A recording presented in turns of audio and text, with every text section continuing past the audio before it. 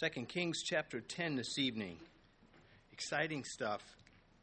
These lessons are preserved for us to familiarize ourselves with, analyze, so that the Holy Spirit can draw from them later. For me, I do think about when I'm driving sometimes, he drove his chariot like Jehu. And it's more of a rebuke than it's not a compliment. Watch that road rage, kid. So, but that's an example. These stories are meaningful and not just things to entertain us. The Killing Fields, that's the title for this evening's consideration. These were not battlefields. They were indeed killing fields. Slaughter is going to just cover these pages of Jehu, his life. It is a judgment on the political and the religious wickedness and its influences in the northern kingdom. And that should mean something, because we want to see politicians dealt with, the wicked ones.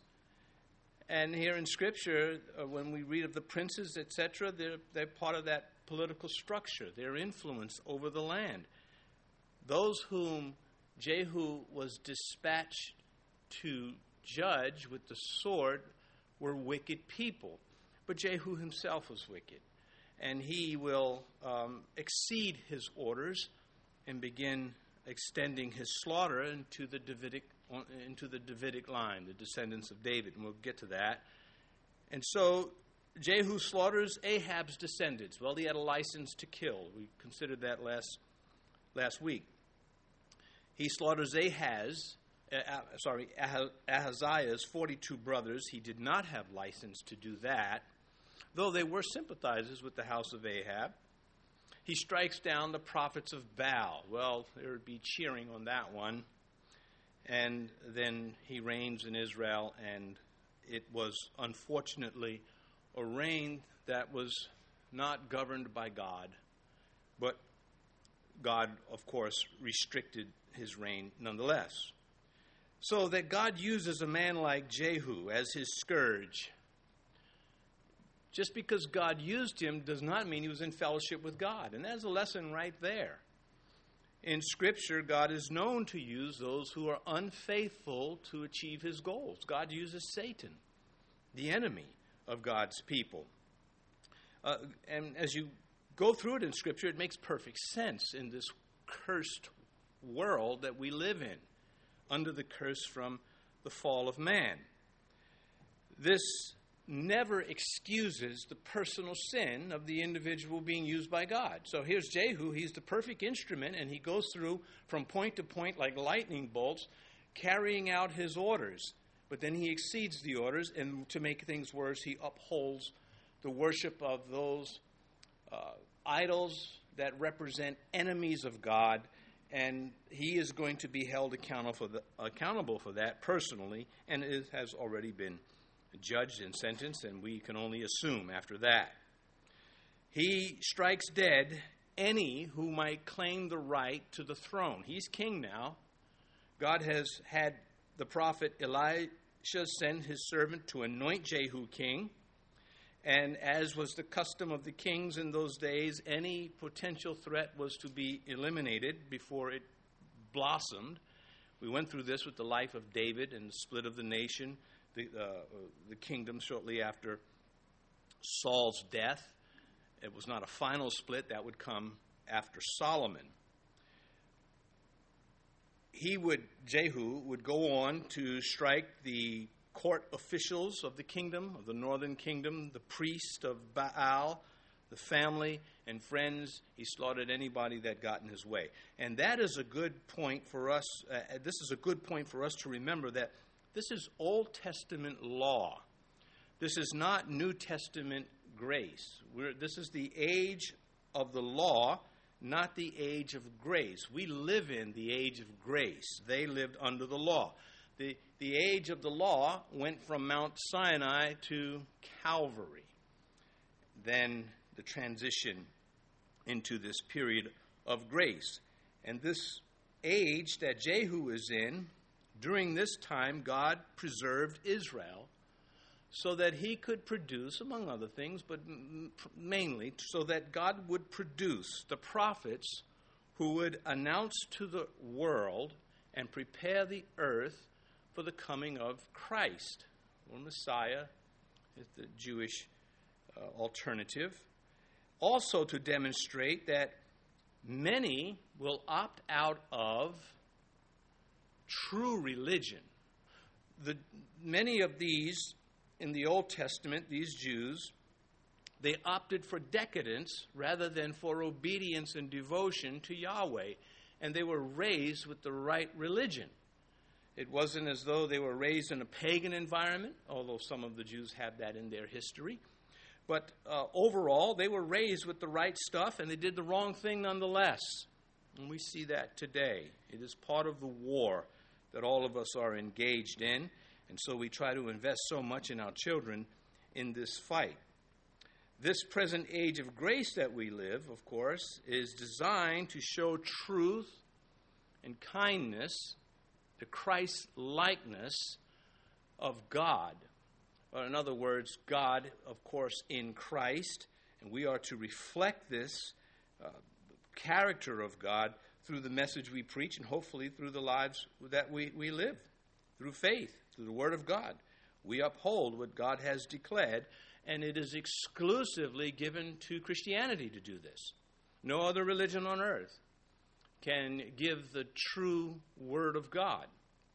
And this was the case with the Jews during the age of the law. In fact, the mission of Christ, being one of mercy, not judgment, perplexed the great prophet John the Baptizer. He couldn't figure it out. Are you the coming one, or do we look for another? Why am I still stuck in jail if you are the Messiah? You're supposed to be dealing with our enemies. Well, this was not, Jesus did not, he was putting an end to the age of intervention and bringing in salvation. And that's why Jesus said, Matthew 26, verse 53, or do you think that I cannot now pray to my Father, and he will provide me with more than 12 legions of angels? And so there the Lord is saying, I can interfere with this. I can do like Jehu. I can smite the wicked right here on the spot. But that's not why I'm here. And so these dispensations, and the theologians, and they've done a fairly good job at this. They've marked about 7 of them. You can go up to 11. You can do a little bit more if you want to be a little flexible here and there. But overall, for instance, when man was created, it was the age of innocence. There was no knowledge of sin. And then, of course, came the fall. And so these are charted out in the Scripture. And this is the introduction I'm giving to this story of Jehu. All of this to say, as we watch him be used as God's scourge, that we do not say, this is for the New Testament church. We can go do this to our enemies, or we want to sometimes. We just want, Lord, can you just pause the age of grace for about 5 minutes and just reactivate the law? Just 5 minutes. That's all I'm asking. Punch this guy in the nose, and then we'll be back to grace. I'll pray for him. Anyway, the night crowd is usually a tough one, I've noticed over the years. You know, they're tired. And anyway, verse 1 now of 2 Kings chapter 10. Now Ahab had 70 sons in Samaria, and Jehu wrote and sent letters to Samaria, to the rulers of Jezreel, to the elders, and to those who reared Ahab's sons, saying, now before we get to verse 2, according to Hebrew phraseology, the way they use their language, the idioms, the vernacular, the 70 sons, the sons includes grandsons and just the offspring. And there would have been quite a number of them when you factor in the multiple wives, the harem, the concubines, and then the sons of the kings would have, a harem, and you would have a prolific people in the palace area who could afford this. We know from 1 Kings 20 that Ahab had multiple wives, even though he's dead, and his son Joram has just been killed by Jehu. So there are going to be a lot of kinfolk in the palace left behind after the death of Ahab and Ahab's son Joram. These sons and grandsons are the male descendants that represent a threat to Jehu and the northern kingdom overall, because with them is the preaching of Baal worship. This was why God was judging them. They were spreading this, and it was seeping into the southern kingdom also. And it's going to be put to an end. They will still have problems, but they will be slowed down. These descendants of Ahab would have claimed the right to get justice and kill Jehu for killing Joram. That cycle of vengeance would have gone on, and he knows this, and he's putting an end to it. There are grounds for considering the number 70 here, used here, as symbolic and not literal. When you look back at in the Judges, Abdon had 70 descendants, and then Abimelech, he was the first in the age of the Judges. He was the first of the Jews recorded to claim himself, to establish himself as king. That didn't go well. But he killed his 70 brothers. And so you say, well, is that a literal number? Well, it certainly could be. Or it could be a way of saying, a poetic way of saying, he had a lot of them. Either one is fine, I think. It doesn't do any violence to the veracity of the word. When you begin to look at how the Jews did write things, you get to see this the pattern evolve, at least potentially. To the rulers of Jezreel, to the elders, and to those who are reared in Ahab's sons. Now he's writing this letter to them. Jehu is in Jezreel, 25 miles from Samaria, where he's sending the letter. Evidently, leaders from Jezreel have ran up to Samaria, and he's addressing them also in that city. And there are the caregivers of King Ahab's descendants. Verse 2, now as soon as this letter comes to you, since your master's sons are with you, and you have chariots and horses, a fortified city also, and weapons. Verse 3, choose the best qualified of your master's sons, set him on his father's throne, and fight for your master's house. Jehu. Well, first off, Samaria was far more defensible than Jezreel. It was just a naturally fortified city with the hills and the dells, and just made it difficult for an enemy to come against them. Probably one of the best in the land. Jehu, playing the psychological war that he plays, he says, pick a leader for yourself to war against me, because I'm on my way, and I'm bringing my army with me, and so I want you guys to be ready. So you know I've killed your king, and unless you see me as king, you prepare to defend yourself. So he's playing head games with them. He suspected that they did not have the nerve for war against him, having the reputation he had, and he felt that they would surrender their courage to their imagination. Start thinking about, what this guy can do and what he will do to them. They're like, we might want to just join with him. Verse 4, and here's the proof, of course. But they were exceedingly afraid and said, look, 2 kings could not stand up to him. How can we stand? And, of course, he killed Joram, the son of Ahab, with an arrow through the heart. And he had on command Ahaziah, king of Judah, shot with an arrow. He was wounded. Shot with an arrow. He was wounded and chased him down. And eventually they retrieved him and killed him. Most humans have not killed another human. Jehu killed without hesitation when he felt it was necessary. I don't know that he was enjoying it. I think there was some of that for some. I think he kind of enjoyed killing Jezebel. But some of the others, I think he felt this was his duty, and it made perfect sense. In fact, in many ways, even though he's slaughtering these people, had he not averted war with his terrorist tactics, there would have been more deaths through the battlefields that would have come to be. So when you look at it that way, it's not as gory as it may sound just reading the verses. Verse 5, and he who was in charge of the house, and he who was in charge of the city, and the elders also, And those who reared the son sent to Jehu, saying, "We are your servants. We will do all you tell us, but we will not make anyone king. Do what is good in your sight." So they are surrendering without terms. The leader, the overseer of the palace, the overseer of the city, the heads, those who are the mentors and teachers, the educators of the princes in the palace, that's who he is, who are speaking up there in verse 5. Verse 6 now. Then he wrote a second letter to them, saying, "If you are for me and will obey my voice, take the heads of the men, your master's sons, and come to me at Jezreel by this time tomorrow." Now the king's sons, 70 persons, were with the great men of the city who were rearing them.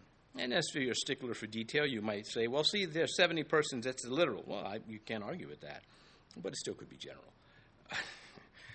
Anyway, Jehu says, prove it. You're going to be loyal to me? I want you to prove it. Now, the Hebrew wording here, I'm told, is intentionally ambiguous, which is not a surprise. Right? Jehu is not only tough, terrifying, but he is very shrewd.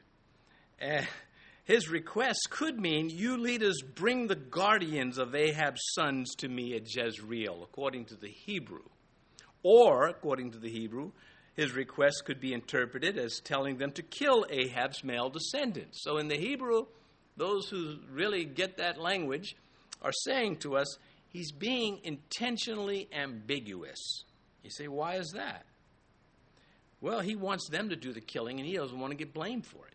And he knows they're going to know who he is, and they're going to connect the dots, and they're going to kill these people. Because they're going to read into the letter. We know what he wants. And so this ambiguity allows him to distance himself from further acts of violence in the eyes of the people. Not us. We read the story, and we say, no, Jehu, this is you. But he's justified in this. Ahab's house has to go. They're doing more damage by living than being taken out of the way. He's not going to have a lot of shame. None. Not because he's a sociopath or a narcissistic type of character that cannot feel shame. Those type of people, the Bible says the wicked know no shame. They can't feel it. Decent people have a sense of shame. Jehu is not going to feel shame because he feels justified. So that's, I think, an interesting point. As you look at, for instance, the news media, the journalists in the liberal media, they have no shame. They cause more problems. They could stop problems. They are diabolical. And you call them out on it, and they don't flinch. Doesn't matter to them. And there are many politicians that you can catch them in the act. They don't care. It doesn't mean anything to them.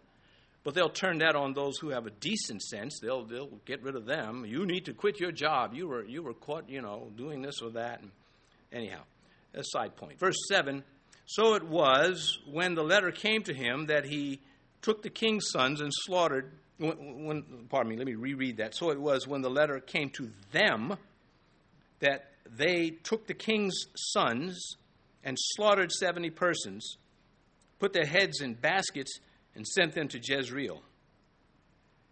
Well, as ghoulish as it is, palace life offered a good and happy life if you were a male, which these were, until there was a regime change, and this is what could befall you. In verse 8, then a messenger came and told him, saying, they have brought the heads of the king's sons. And he said, lay them in 2 heaps at the entrance of the gate until morning. Well, this is just gross. Now, he knows what he's doing. Remember I said he wants to distance himself from this execution. You're going to see that when he calls a press conference, and he's going to do this. But decapitation is always shock and awe, no matter how it happens. It's not supposed to happen. This, of course, would reduce the chance of opposition. There would be those, if they were thinking about an uprising, they saw a pile of heads of royalty, no less, they would have a second thought. Throughout history, there have been openings for executioners. Want ads used to be full of them.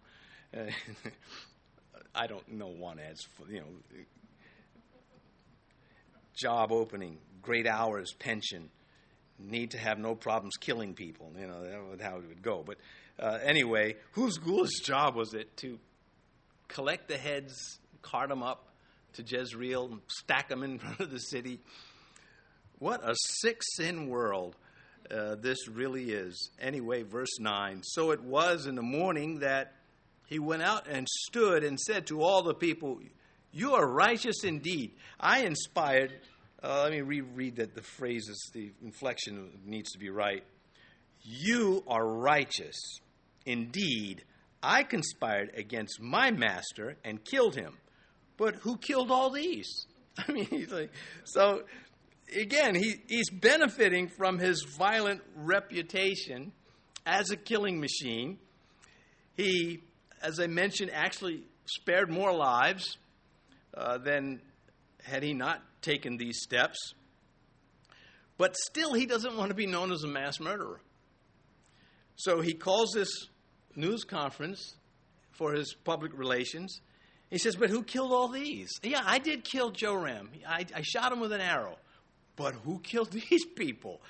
And by doing this, he's washing his hands of the crime. But he's the one that sent that letter up there to get this in motion. He is also saying clearly there are others that are not loyal to the house of Ahab. Otherwise, they would not have slaughtered Ahab's descendants like this. I'm not the only one part of this uprising. Yeah, I killed Joram. But who killed these? So he shields himself from the gruesome deed. And we would think that the tutors, those caregivers for these princes, would have fought for their pupils. But honor does not seem to have been widespread in the northern kingdom. Verse 10, "Know now that nothing shall fall on the earth of the word of Yahweh, which Yahweh spoke concerning the house of Ahab, for Yahweh has done what he spoke by his servant Elijah." Well, this is mock faith on his part. It was convenient for him. It's true what he is saying. And there's an example of an unbeliever preaching the truth of God's word. And you have a big problem with that. And that's why Jesus, when the demon said, "We know who you are, the Son of God," he said, "Be muzzled, shut up." The Greek is "be muzzled." And the coming from you, it's not permitted. There's a conflict of interest that has to be upheld. And this is an interesting point, because if the devil can get to tell the truth about God, then he's going to open up the door to tell the lies that he's really after doing. And he gets away with this. Thus, cults are born. But he makes it clear that the killing field that he is associated with was by God's scourge on the wicked. And this is prophesied by Elijah. That was way back in 1 Kings chapter 21. So he says, his servant Elijah called this long time ago, and it went through Elisha, and then finally the servant, and now Jehu is there to announce it. It's odd that he honors God here, but dishonors him with the rest of his life with the idolatry. His disloyalty to Yahweh would later render him unable to protect the land from the Syrians. We'll get that in verses 32, 33. But the Assyrians, where this all started, the two kings before he killed them, Ahaziah and Joram, north and south, they were, against Syria coming into the promised land. Jehu was the general there. Joram gets wounded and goes back to Samaria. And then Jehu, of course, as anointed king, goes there and kills those two kings. But the Syrians are still out there to take land. And he should have stopped them. And he would have stopped them had he remained loyal to Yahweh. And so there's another lesson for all of us, that God can use us. He can use us in spite of ourselves. He can use us in fellowship or outside of fellowship. And of course, it falls on the individual to decide how it's going to be. You're either going to love the Lord or you're not. And the great difference between David and Hezekiah versus Jehu is God used all of them. David and Hezekiah, they loved the Lord Yahweh in spite of their faults. Whereas Jehu, he had faults too, but he didn't love the Lord. We have no mention of him Like sort of like Esau. We never read of the God of Esau. The God of Jacob we hear about. How come we don't hear about Esau? Well, he made his choices. He was a man's man. He felt he could do good. If you said, Esau, do you believe in God? He probably would have said, yes, I do. And then gone on to do other things. Are you going to, we're going to go worship the Lord. Esau, you come? No, not right now. I got to, do this, whatever it is he's doing. Those distinctions, they mean something because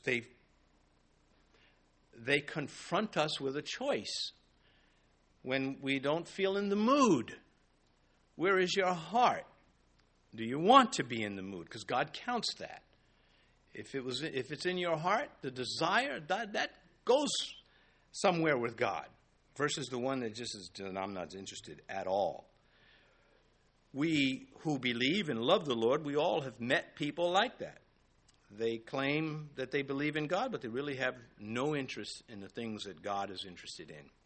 Verse 11, so Jehu killed all who remained of the house of Ahab in Jezreel, and all his great men, and his close acquaintances, and his priest, until he left him none remaining. Very thorough. But again, he goes beyond the mandate to execute all of Ahab's officials. It would have been acceptable to execute the priests of Baal. That was the promised land. They were imported by Jezebel and Ahab. They didn't belong there. For this crime, killing the acquaintances, this and the great men, God holds him accountable. We don't get it until you get to Hosea chapter 1. Then Yahweh said to him, call his name, speaking to Hosea the prophet, Jezreel, where this event is taking place. For in a little while I will avenge the bloodshed of Jezreel on the house of Jehu and bring an end to the kingdom of the house of Israel. And so later God brings this up to the prophet Hosea. I've not forgotten what Jehu did. And I want everybody to understand I've not forgotten what Jehu has done. I've let things run on. I've even rewarded the name of Jehu because he was my instrument. And yet he did wrong, and he's going to pay for that too. By the time Hosea the prophet comes along, Jehu's grandson, Jeroboam II, is king. And he's king for 41 years. Jehu gets to have 4, including himself and three of his descendants. His dynasty was the longest in the north, as far as years go. After that grandson reigned for 41 years, then his son comes to the throne, Zechariah. He is assassinated within 6 months, fulfilling the prophecies here found in Hosea, the judgment on Jehu. So the whole point of this is Jehu was a man given an opportunity. He was very thorough, executing his orders, the commandments by God through the prophets, but his heart wasn't with God. And his descendants were allowed to rule. You would assume because, if God could find somebody better, he would have raised them up. But then judgment fell on them also. Now, verse 12. And he arose and departed and went to Samaria on the way at Beth Eked of the shepherds. Some landmark. Verse 13. Jehu met with the brothers of Ahaziah, king of Judah, and said, who are you? And they answered, we are the brothers of Ahaziah. We have come down to greet the sons of the king and the sons of the queen mother. They should have said, we're tourists. They should have said anything. Everything they said was wrong. And there's going to be a fresh killing. Well, what's another bloodletting on the way to the theater, I guess. He could tell by their garb that they were, somebody. They weren't just, it was a farmer's convention. They would have been wearing their version of coveralls. But they gave the wrong answers. They're relatives of the king of Judah, whom he slew, and they don't know this yet. And they're allies with the house of Ahab. And they're boasting about it. They're very comfortable with this.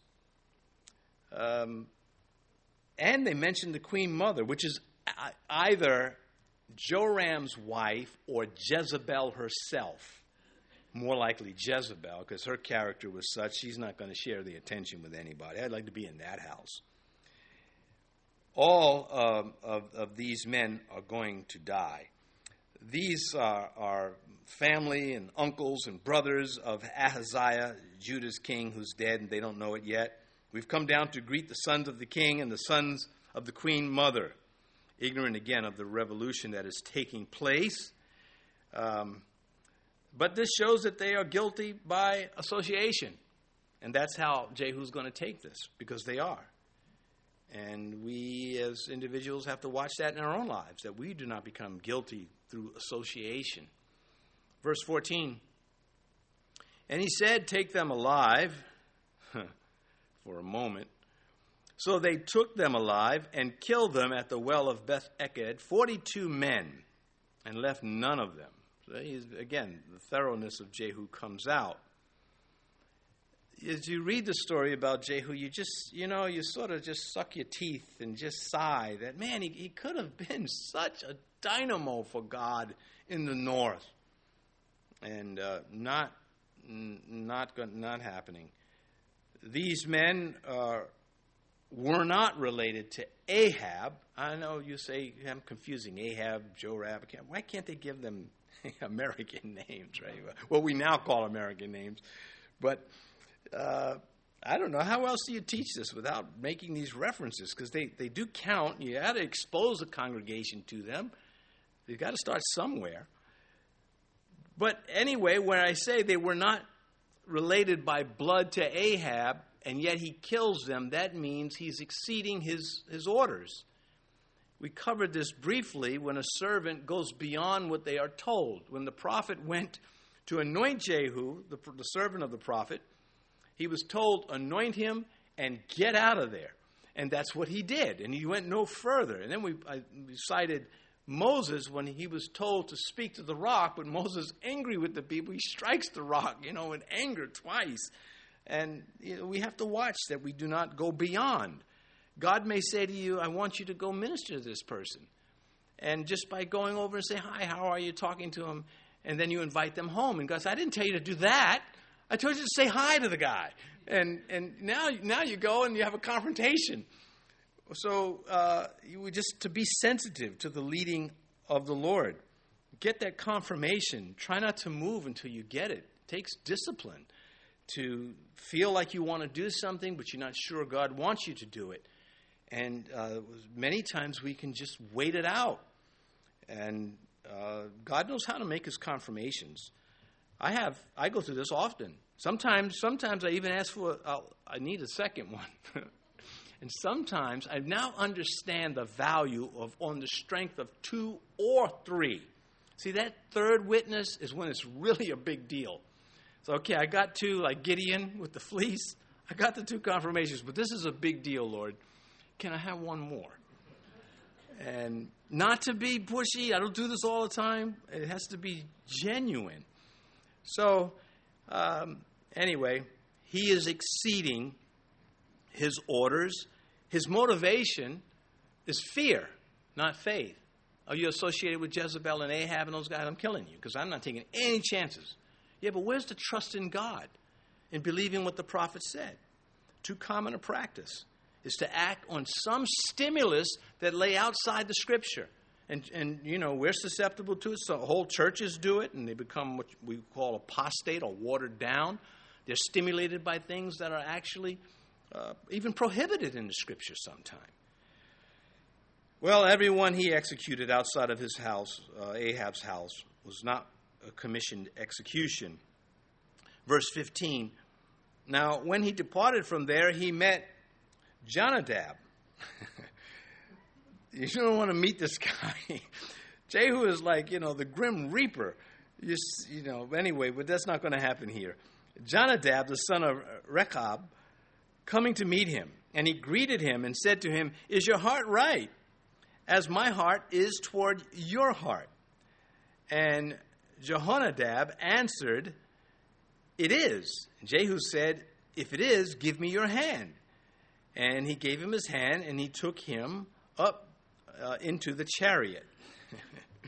the language in the English could have, double entendres. Give me your hand. Well, with Jehu, he meant cut it off. That's what he meant. That's not what happened. I'm just playing with the English here. So here he is, Jehu, fresh from another kill. And he sees Jehonadab coming, and he checks to see, have you heard about what's going on? Where are you? Are you my friend? I'm friendly towards you. I have no gripe with you. He is the patriarch, Jehonadab, to the Rechabites that we read about in Jeremiah 35. We only read about them and their lifestyle in Jeremiah 35. They show up earlier. They're descendants of Moses' father-in-law and then the son-in-law, the Kenites. They were devout. They were somewhat like our Amish in that they did not want to live in the cities. They did not want to farm, unlike the Amish. They were nomadic Bedouins. They lived in tents and traveled around. In Jeremiah 35, as Nebuchadnezzar is bringing his armies into Judah, the Rechabites, the descendants of this man, Jonadab, they come to the city for refuge. And God sends Jeremiah to them and says, Jeremiah, I want you to test them. They abstain from wine. And, they just want to be separate from, like the Nazarites. They want to be separated to God. I want you to test them. And Jeremiah offers them wine. Kind of get you something to drink. Must be thirsty. And they refuse. And then Jeremiah holds them up and says, how come God's people cannot be like these Rechabites? They abstain. They stick to what they claim they believe. But my people, they claim to believe me, and then they go burn incense to idols. And so this is the beginning of this group of people living in Israel. Today, there's another group of people that are sort of a small culture loyal to the Jews. They're not Jewish. The Druze, they fight with Israel's army, and they're respected by the Jewish people. And you don't hear about them too much. I'm sure some of you will Google it or look it up after service. So, coming back to this Jonadab, the patriarch of the Rechabites that come along later, he was the kind of man that Jehu needed to help his public relations. So if they saw him in the chariot with Jehu, well, Jehu must be a righteous guy, because these guys don't play around. Jonadab, he's just a straight arrow. So this worked for Jehu. We don't read again about what happened. Oh, well, we do. There's a little bit more coming, so we'll get to that. Verse 16. Then he said, come with me and see my zeal for Yahweh. So they had him ride in his chariot. And I don't want to goof the names up any more than I have to. Jehonadab, we know how Jehu drove the chariot, so he's just bouncing around. In verse 16, he says, come see my zeal for the Lord. So Jehu picks up an endorsement, and then he endorses himself. Now, this is very important, I think, for us, because it is very dangerous to be proud of one's own zeal. Look how zealous I am. Look how I do it. Look at my Bible. Look at my church. Look at my past. No, that one might be good if you go here. But you get it. So we Christians, again, it is very dangerous to be proud of your own zeal for the Lord. Don't let your left hand know what the right hand is doing. That's what Jesus meant by that. You'd show kindness to somebody. After you do that, don't remember it. Don't build a little monument. Here's where I gave Lenny, helped him with his flat tire. Don't do that kind of stuff. That's the lesson that comes out of it. Isn't it good that God does not say, before you can preach the Bible, you've got to be able to do everything in it? That would count us all out. The whole walking on water thing would just eliminate us right away. Anyhow, coming back to this, talk is cheap. he's saying his zeal for the Lord, but it is really for himself. In verse 29, I won't read it now, but we'll come to this. He does purge the kingdom of Ahab and the Baal worship, but he does not serve Yahweh. Verse 17, and when he came to Samaria, he killed all who remained to Ahab in Samaria, till he had destroyed them, according to the word of Yahweh, which he spoke to Elijah. So he is, again, finding his spies are out there. You have a few more relatives you missed, and I'll be right there. And so more killing. Outside of his chariot driving, there's not much that remains attractive from a Christian perspective of Jehu. Now, last week, we talked about when Jehu first encountered King Joram of the north, that he started talking about his mama. And some of the lads had suggested that, and playfully so, I'm sure, that the Bible sanctions talking about the mama jokes. Now, they didn't mean it, but it was funny. But it is a good stopping point to just mention Jehu. There's nothing about him that is spiritually attractive to us. He is a bad guy, even though he's a bad guy in both senses of the word. Another double entendre, right? He's a double entendre. He's a bad guy before the Lord. He's evil, and then he's a bad guy. I don't know. Again, maybe I'm in the wrong neighborhood using this one. Let's go back to verse 19. Some neighborhoods would get it like that. That dude is bad. But here is... Anyway, verse 19. Now, therefore, call to me and all the prophets of Baal and all his servants and all his priests. Let no one be missing, for I have a great sacrifice for Baal. According to the new... Nelson's New Bible Dictionary, the pronunciation of the Baal is Baal. And so it's just hard to just repeat these names and not feel a little goofy doing it all the time.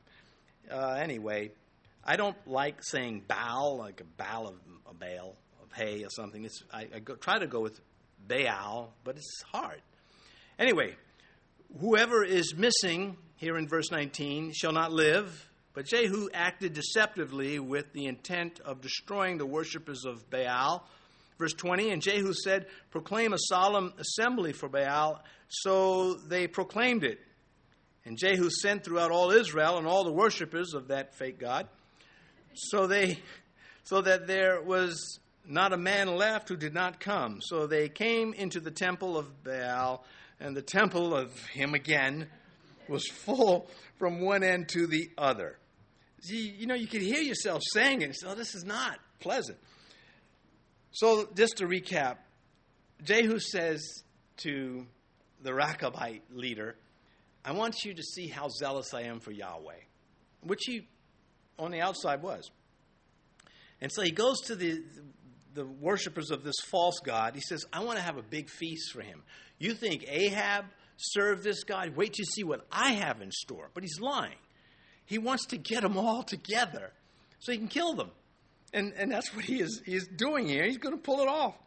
And it's admirable from the position of those times, in that period of time. Verse 22. And he said to the one in charge of the wardrobe, bring out vestments for all the worshipers of Baal. So they brought out vestments for them. Verse 23, and Jehu and Jehonadab, the son of Rechab, went into the temple of Baal and said to the worshipers, search and see that no servants of Yahweh are here with you, but only Baal's worshipers. Verse 24, so they went in to offer sacrifices and burnt offerings. Now Jehu had appointed for himself 80 men on the outside and said, if any of the men whom I have brought into your hands escapes, whoever lets him escape, it shall be his life for the life of the other. Okay, so he's find out if there's anybody who worships Yahweh here, because we're going to get those guys out. And really what he's doing, he's protecting them. He doesn't want them slaughtered with these false worshipers. Then Jehu, who believed in terrorizing people because he believed it achieved his results, said to his men, if you let anybody get away, you're going to die. And it was very effective doing this. And you kind of liked this guy if he were just good. Verse 25. Now it happened as soon as he had made an end of offering the burnt offering, that Jehu said to the guard and to the captains, go in and kill them, let no one come out. And they killed them with the edge of the sword. Then the guards and the officers threw them out and went into the inner room of the temple of that guy, that false god. So after they killed them, pardon me, they just tossed the bodies out and let somebody else deal with them. That's what it says when they cast them out. And then they're going to watch what they do. Verse 26. And they brought the sacred pillars out of the temple of Baal and burned them. Okay, so these were images that were part of their worship. But verse 27, and they broke down the sacred pillar of Baal. It's a separate one, evidently larger, perhaps even structural. And tore down the temple of Baal and made it a refuse dump to this day. So they razed the place. Literally, where it says refuse dump, it's place of dung. Now, we use the word literally to distinguish from metaphor. This generation is now, after they've butchered the word awesome, they've started on the word literally. I was literally standing there, literally. And it's like, stop it. Stop it. Just say you were standing there. We don't think you're being mystical about it. It's just, well, so... this is the proper use of the word literal because it is making the distinction. He turned this temple of worship into a public latrine. That's the idea. He was, again, thorough. He demolished this temple, and this would discourage anyone thinking, well, we could just rebuild it. It was now a sewer. Verse 28, thus Jehu destroyed Baal from Israel just like that. Yeah, well, that won't stop me having to read that name again in future Bible studies, I'm sure. Verse 29, however, Jehu did not turn away from the sins of Jeroboam, the son of Nebat, who had made Israel sin, that is, from the golden calves that were at Bethel and Dan. Well, any righteous Jew reading this would immediately be, just disgusted with this statement that Jehu did all of this for God, and yet he holds on to enemies of God, these demonic concoctions.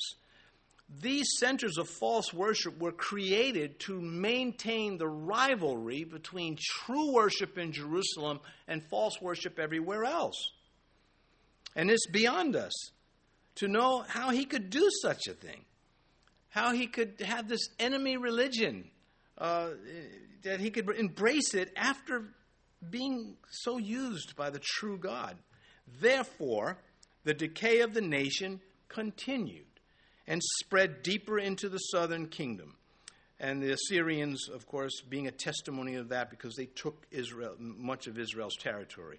Then that creates a whole other story by the time we get to Isaiah, with the northern kingdom and the Syrians then getting together and trying to get the southern kingdom, Judah, to fight against the coming Assyrians. But then the Judah says, no, I'm not going to go with you. And they said, well, we need to kill that king. And then he calls up to the Assyrians, and the Assyrians said, we'd be happy to help you. And so you got this whole just soap opera going on. They just adhered to the Lord. It wouldn't have happened. So we won't get to that until we get to Isaiah. Anyway, verse 30, and Yahweh said to Jehu, because you have done well in doing what is right in my sight, and have done to the house of Ahab all that was in my heart, your son shall sit on the throne of Israel to the fourth generation. Now God evidently sent a prophet to communicate this, because the pattern was to go through the prophet to the kings. Verse 31, but Jehu took no heed to walk in the law of Yahweh God of Israel with all his heart. For he did not depart from the sins of Jeroboam, who had made Israel sin. And one of his grandsons will be called Jeroboam II, actually. Jeroboam is the one that introduced calf worship into the northern kingdom, which essentially said, see this golden calf? This is Yahweh, and he's the one that led you out of Egypt, and which was forbidden. And they did it anyway, and they got away with it. Well, amongst the people they did. So in verse 31, but Jehu took no heed. This is the story of his personal failure as the instrument in the hand of God, and yet his heart was corrupt. His hands were right, but his heart was wrong. Another lesson, verse 32. In those days Yahweh began to cut off parts of Israel, and Hazael conquered them in all the territory of Israel. He's the one that the prophet looked at and started weeping because he knew Hazael was going to kill his master, Ben-Hadad, and he did. Well, now he then comes to take territory. Verse 33, from Jordan eastward, all the land of Gilead, Gad, Reuben, and Manasseh. From, well, all right. However, I don't recall how to pronounce that, and I'm not going to force it out. My tongue is actually tired. This is pooped. Have you come across an American that can't speak French but uses French words? Is it not annoying?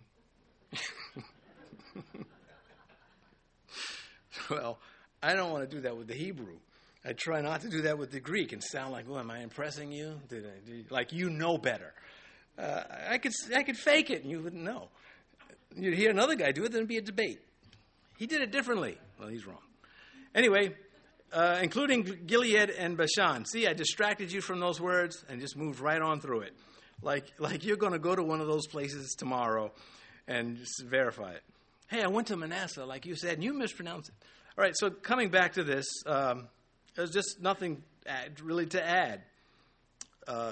This territory was lost because of Jehu. And idolatry brings defeat. Verse 34. Now the rest of the acts of Jehu, all that he did and all his might, are they not written in the book of the Chronicles of the Kings of Israel? Verse 35, so Jehu rested with his fathers, and they buried him in Samaria. Then Jehoahaz, his son, reigned in his place. Well, physically, he cleaned house, like David or Hezekiah would have. But spiritually, he chose the baseless lies. And baseless. There's no reason. He had no reason to believe those things. And that's what idolatry does. People who throw salt over their shoulder, to ward off evil spirits, carry a rabbit's foot. There's no basis for that. Whistling through a graveyard won't protect you if somebody's hiding behind a stone waiting to mug you. In fact, it'll let them know where you are. So that's superstition is without basis. Our faith, of course, has the greatest basis for our faith, other than reason, is prophecy and seeing prophecy fulfilled. Well, verse 36, and the period that Jehu reigned over Israel in Samaria was 28 years. So he had a long run, and he swept out the house of Ahab and impudent Jezebel, along with that duo's imported religion. He's rewarded, of course, with a dynasty that lasted over 100 years. I don't know that there's anything else to say about Jehu. The warning again, it's possible to be an instrument in the hand of God, yet never be in fellowship with God. Lord, Lord, didn't we cast out demons and prophesy in your name? And of course he says, get away from me, I never knew you. So we close with 2 John, verse 8. Look to yourselves that we do not lose those things we worked for, but that we may receive a full reward. Look to yourselves that we do not lose those things we worked for, but that we may receive a full reward. Let's pray.